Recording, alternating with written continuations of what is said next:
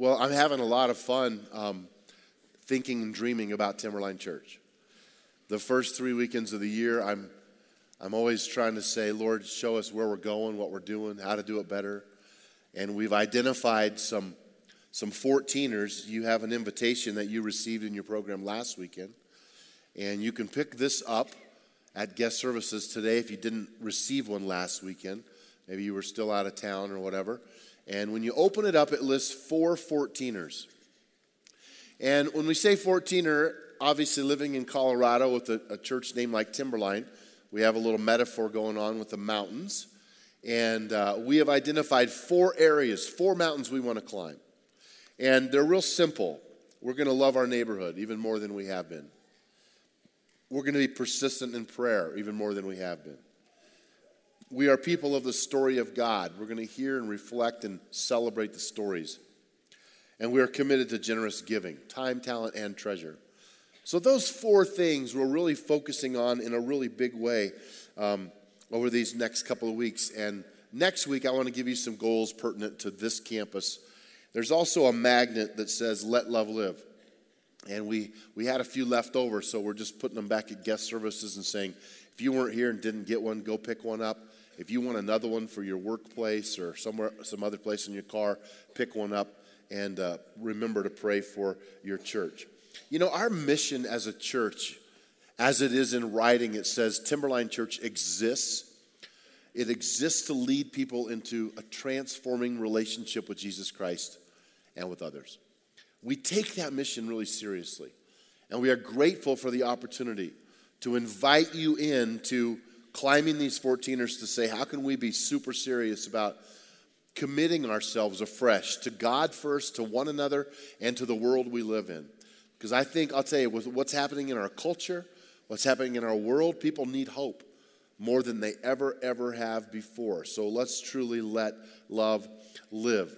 If you have a program, turn it over to the back, follow along. It's pretty full. There's a lot of stuff in there, but we're gonna go through this. The first thing I'm going to ask you to write down, it's a question, and it's this. What is a godly life? What is a godly life? Is that like, you know, if I said write a sentence of what a godly life is, you know, I would probably write something like, to be godly. Right? That's the easy way. That's the easy way out. But what is that? What is that to be godly? Does that deal with actions? Does it deal with behaviors? Attitudes, character, integrity? Yes, and yes, right? It's all of that. It's our whole life. It's everything that we are. So it's really important. So I'm intrigued by what Peter is about to do in 2 Peter chapter 1, because he actually says that we have everything we need to live a godly life through Jesus Christ. So that's a challenge in and of itself, because I'm still working on being godly and having a godly life. How about you? But I think I have what I need if I pay attention to this. So I'm going to read it. Follow along. 2 Peter chapter 1, verse 3. By his divine power, God has given us everything we need for living a godly life. We have received all of this by coming to know him, the one who called us to himself by means of his glorious, marvelous, and excellent. His marvelous glory and excellence. Verse 4. And because of his glory and excellence, he has given us great and precious promises. These are the promises that enable you to share his divine nature. Now, this isn't saying that we are divine. It's saying we share in his divine nature, and we escape the world's corruption caused by human desires. I'm in a constant battle in my life to be godly. The human desires are constantly attacking me, trying to tempt me, trying to pull me into that flesh action. And I have the Spirit pulling me and God pulling me, and I've got to make decisions every minute, every hour, every day to have godliness in my life and to be a godly person. And if you're not careful, you can start putting some boxes out there in your life, and you can start living in a way that really brings a lot of shame and disgrace because it's hard to live this out. Let me give you an example. I have a few things that I'm going to write on the board today. Now, I think these are in your program as well. Is it legalism up at the top there? Legalism, how many of you know what that is? Okay, it's just the letter of the law. The Pharisees would add more to what Jesus requires. So, we say, walk a mile. The Pharisee would say, no, walk 2 and God will love you more. Well, that isn't what God said. He said, walk 1. He didn't really say walk any miles. I'm just making that up. Okay, another word that's very important in my walk with God is balance. So legalism, balance, and then I don't know that this is the perfect word, but I'm just going to put it up here to give us kind of an idea. That's a T. Self-centered. Self-centered. And this would be someone who maybe is they love God, but they're not really committed to God in the sense of daily. Maybe they've prayed the prayer, but they're not disciplined, or they're new. It could be ignorance. How many of you believe you can be a follower of Jesus, you can believe in him, but still be a little self-centered in your life? Have you ever met a Christian like that? Yeah, okay. Yeah, we have some at Timberline. Maybe you. Maybe me. You know why? Because we all have probably a little more of this than we want to admit. We don't see it in ourselves, but it pops up pretty regularly. Now, here's what I want you to see, and here's kind of the idea that I need you to get this. When I say devotions, and I'm talking about like the daily devotional life. How many of you have a time in your day when you try to kind of hang out with God a little while? Okay, that's important. Habits matter. However, what happens to the person who's walking with legalism as it relates to daily devotions? Think about this. Here's what happens. Oh my goodness, I didn't have time this morning. I am freaking out. I didn't have my devotion time. I didn't read my scripture. It's going to be a horrible day. God is ticked off at me. And then something bad happens in the day, and what's the response? I didn't have my devotions. I deserve it. I deserve it. I know, Lord. I know. I'll do it tomorrow. And it's this guilt and this shame. Remember the song we just sang? No more guilt and shame, no more sin and shame. But legalism loves to dump shame. I want you to do your devotions with a balanced light. I want you to be thinking about the joy of spending time with God. I have a daily routine too. But I'm going to shock you with this. The Bible doesn't have any place in it where it says have a daily devotion. Oh my God. Some of you are like, yes. You're here. You're here. Okay? You're here. That's the point.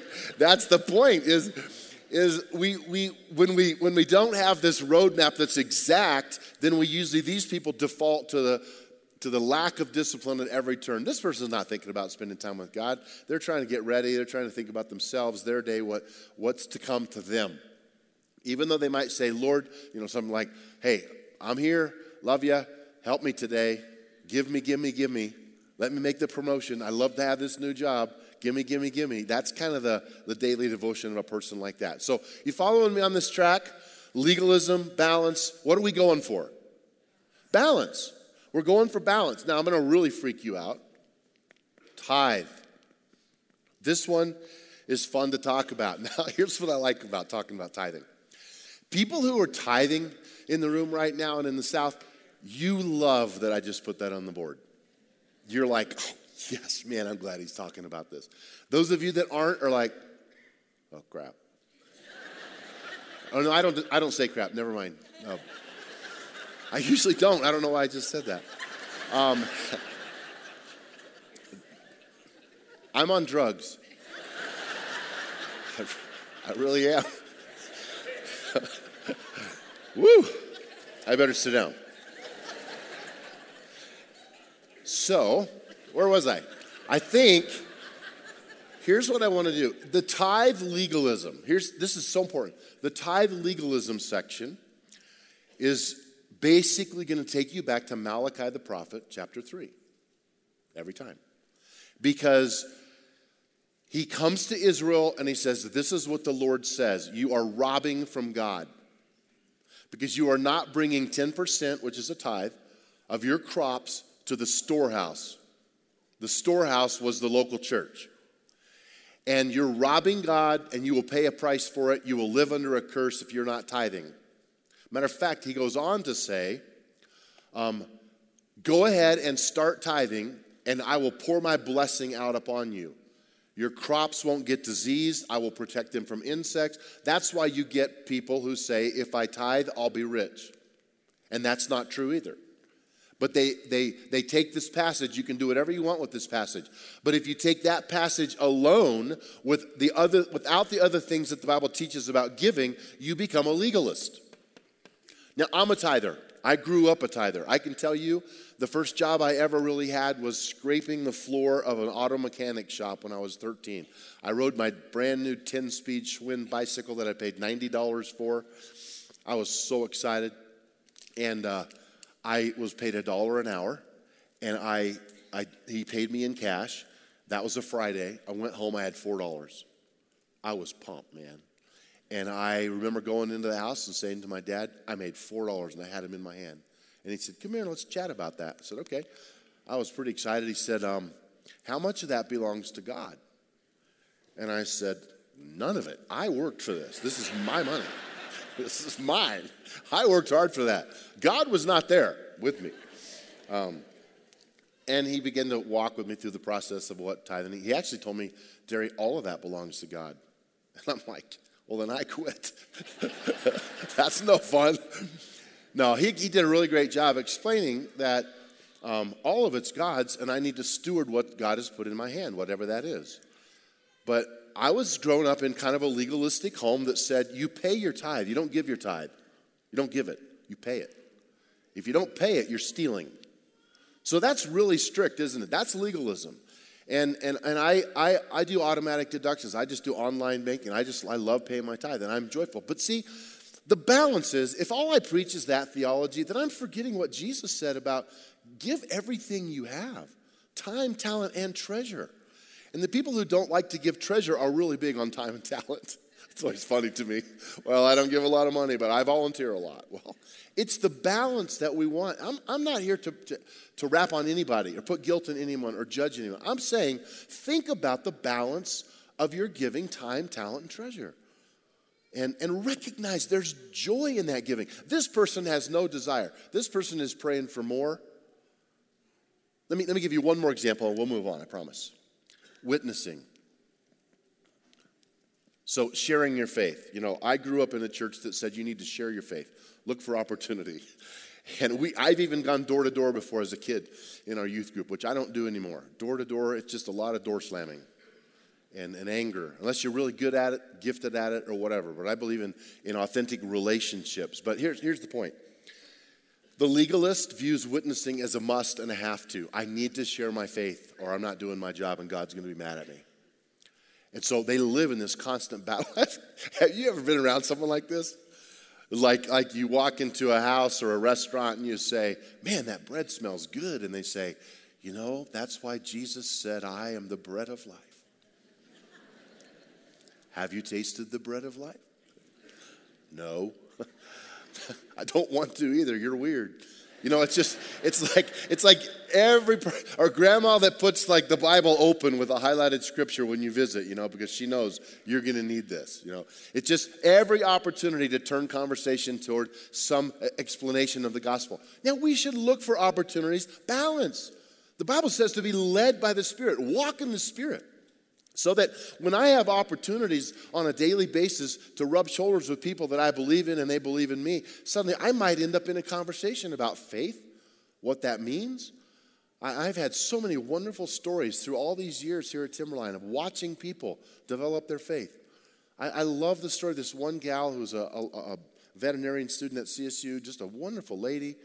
And she came through Summit. I got to know her 2 years. She just struggled in the whole analytical side of science and faith and what do I believe and why. And 2 years she came and sat with you.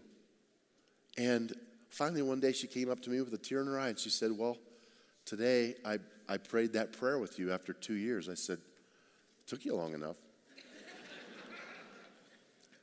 She was in a process, and that's okay. And we need to be patient with people who are not where we are, but they are different than us. Don't fall into just the legalism trap, because the legalism trap will rob you of the real blessing. Walk in a balanced life as it relates to being holy.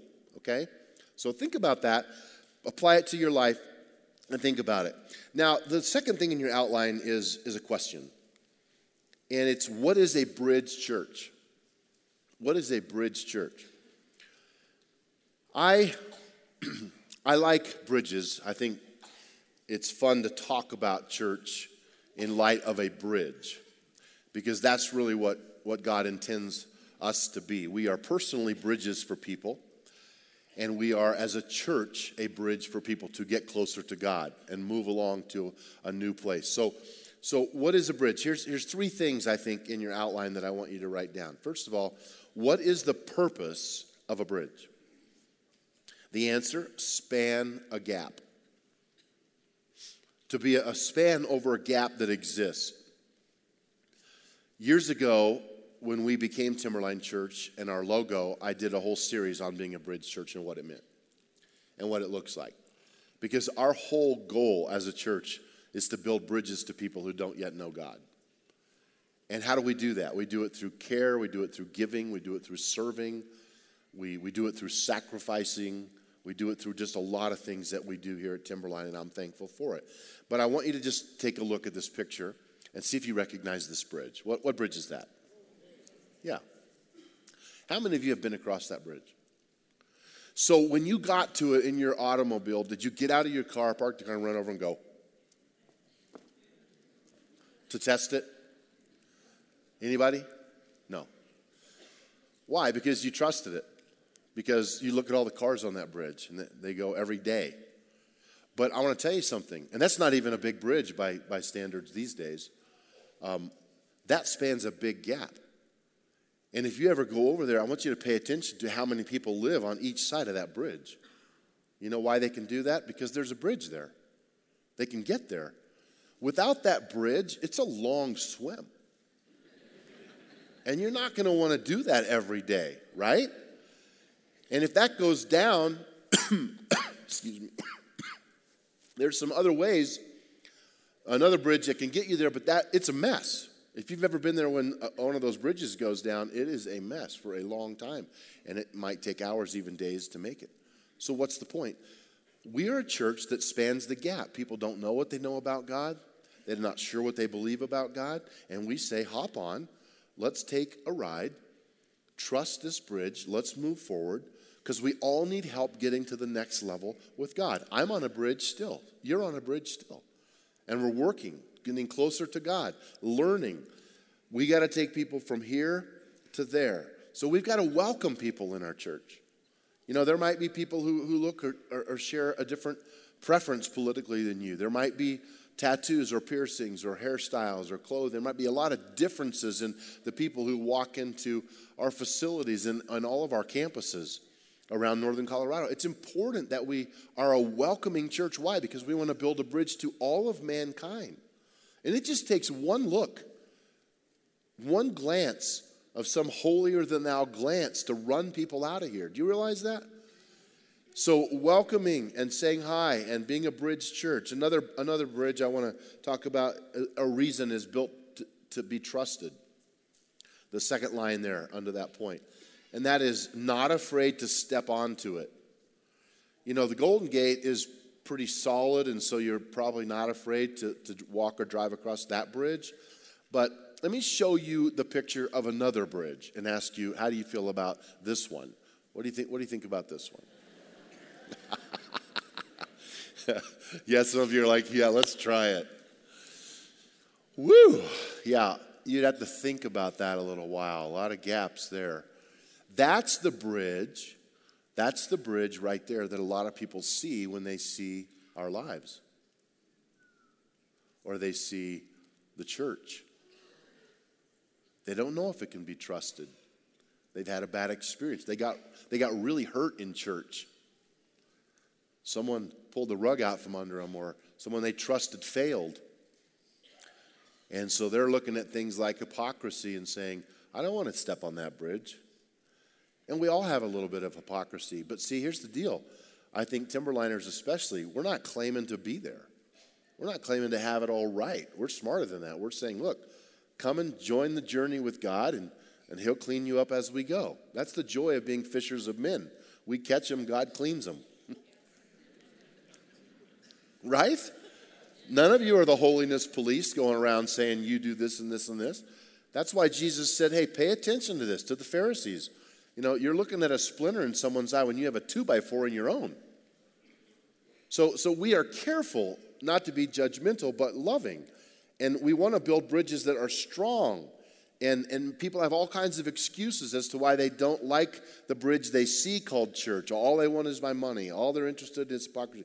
All they have expectations. I get this not very often anymore, truthfully, but like we call this our living room, right? And it's not a sanctuary or a temple. Big difference. Those are Bible words. Those are like Old Testament Bible words where God did abide in the Holy of Holies. And if you went in there with sin, you would be struck dead. They tied a rope onto the priest when he went into the Holy of Holies, so if he died, they could drag him out. I'm not making that up. But like, God doesn't live in this building. Like when we all go home here in a little while, God's not like, oh, I miss them. I hope they come back.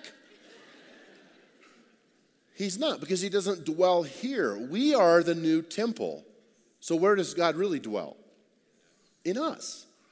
So you get people, it's just funny to me. I don't get them, I promise I don't get many of these, but I'll get a few emails a year that say stuff like, I'm very disappointed in you and Timberline because I see too much coffee in the sanctuary.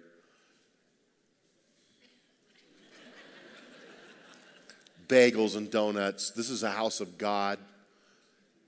And I just smile, and I just want to, you know, they usually don't have a name on them.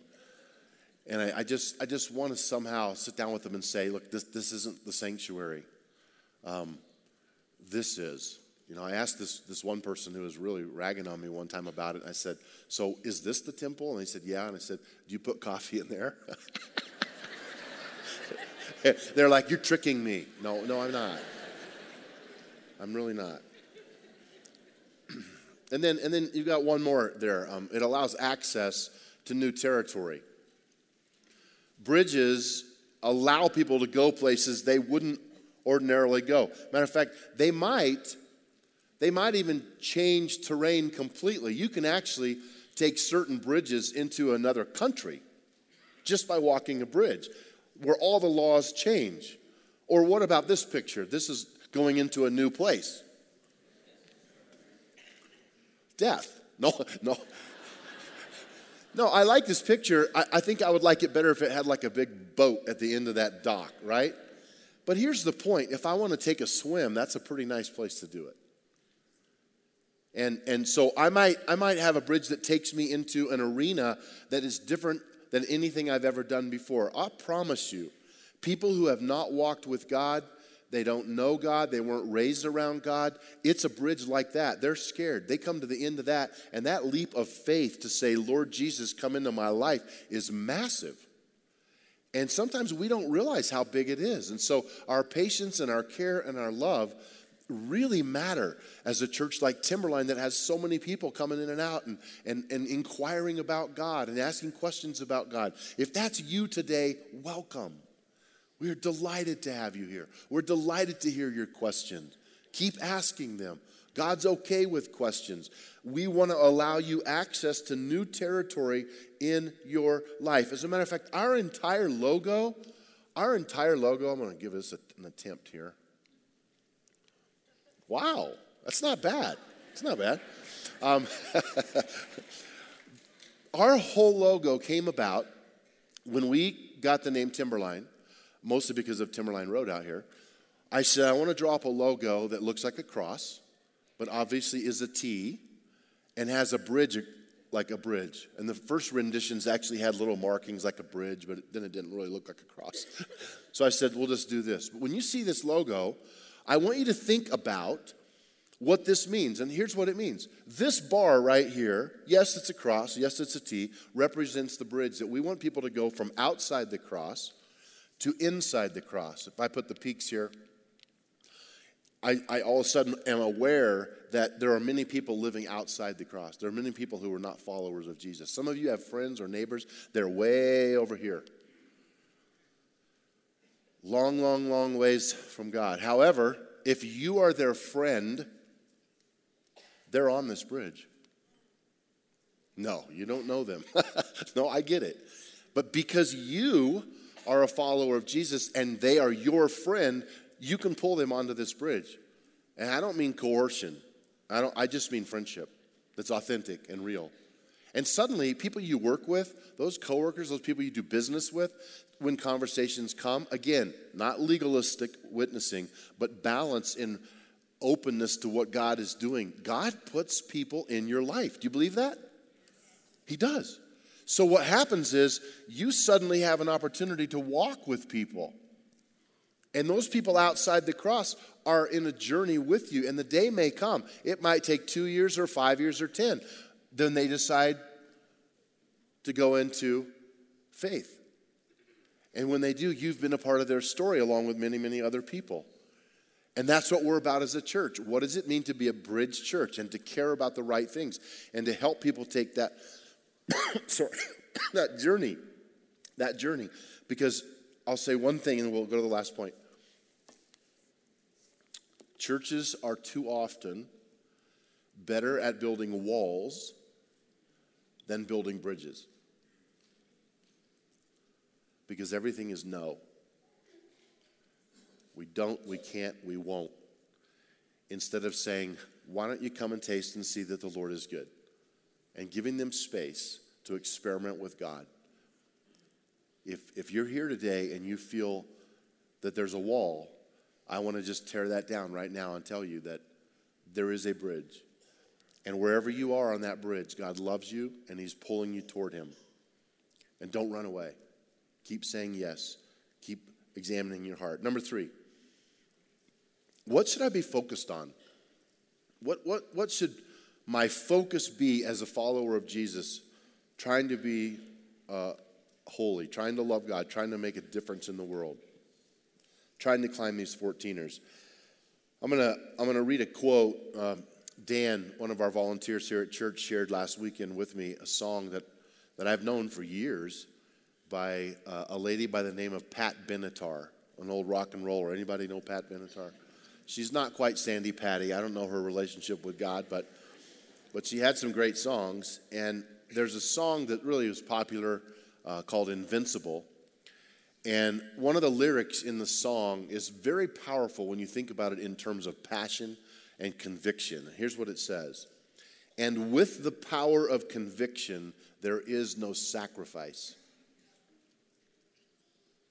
And with the power of conviction, there is no sacrifice. In other words, the sacrificial things that I do out of passion and conviction don't feel like they're sacrificial at all to me. Because it's everything I'm about. It's who I've become as a person. And when I think of Jesus coming to this earth, dying on a cross for our sins, he didn't view it as great sacrifice. He viewed it as his passion and holy conviction to lay down his life. That's why he said, you didn't take my life. I laid my life down. That's conviction. When I become that, a lot of good things will happen. Now I want to read 2 Peter 1 verse 5, the very next verse where I stopped before. This is a very wonderful passage. It's kind of called a stackable or a stack-on passage where one thing goes to another thing, goes to another thing. Some theologians call it the 7 graces because there are 7 of these. Verse 5, in view of all this, make every effort to respond to God's promises. Here we go.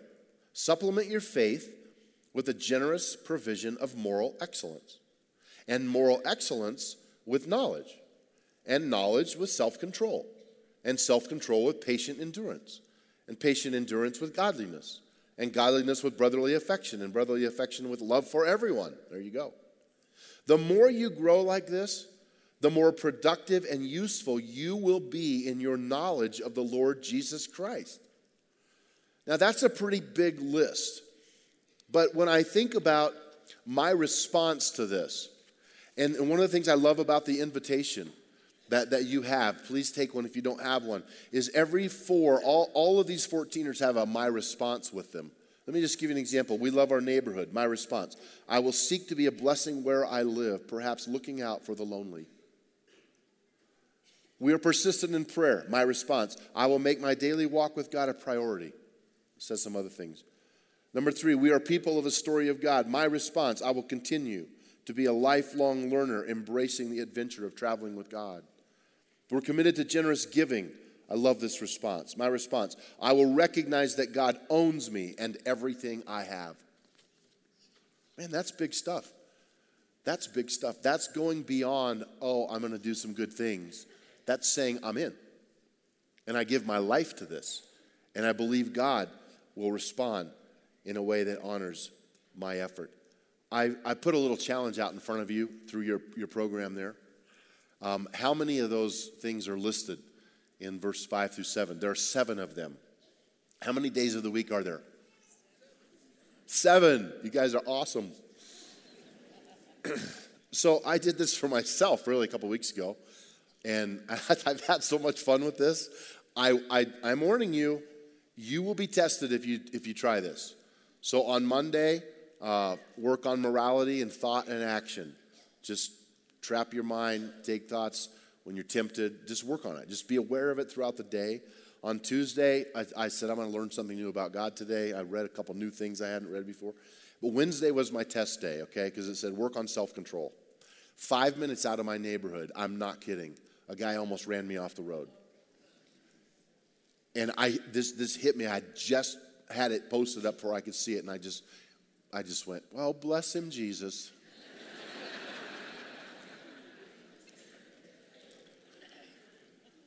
Thursday's not fun either. Show patient endurance. Friday's kind of fun. Count the moments that you show godliness. You know, just think about, man, how did I respond to that? And you can read the rest of them, but just think about it. Here's what I want to do. I want to have a response moment with you. I want you to think of someone that's your friend, or maybe family.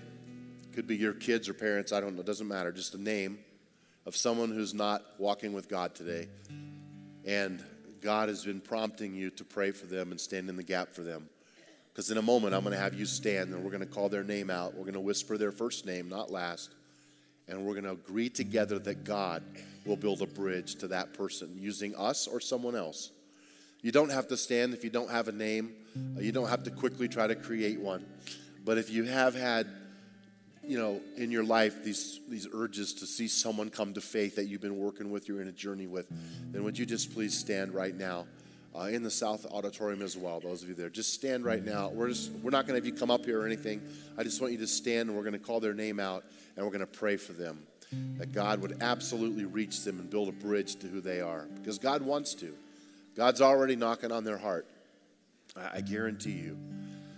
So those of you sitting down, just look around you and maybe just pray in agreement with those who are standing. I want you to just whisper their first name right now. Go ahead.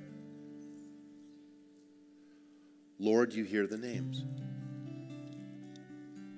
You hear the names. You know these people better than we do. You know everything about them. And you want to build a bridge to them through us, through others. And so we say yes.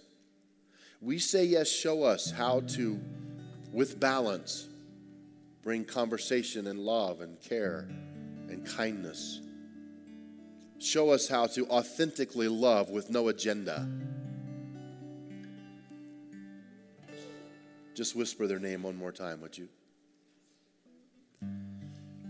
We put these folks into your hands in the name of the Father and the Son and the Holy Spirit. Amen. You can be seated. Now, Lord, for the rest of us, all of us together, corporately as a church, we just say thank you for challenging us to be a bridge, for calling us to be holy. Not weird, not wacko, not legalistic, but show us how to have joy. And Lord, if there is anyone under the sound of my voice, online or in these auditoriums today, I pray, if they're separated from you, they would feel a tug from the Spirit right now that says, I want to follow Jesus. And let them make that decision. In Jesus' name we pray. Amen. Amen.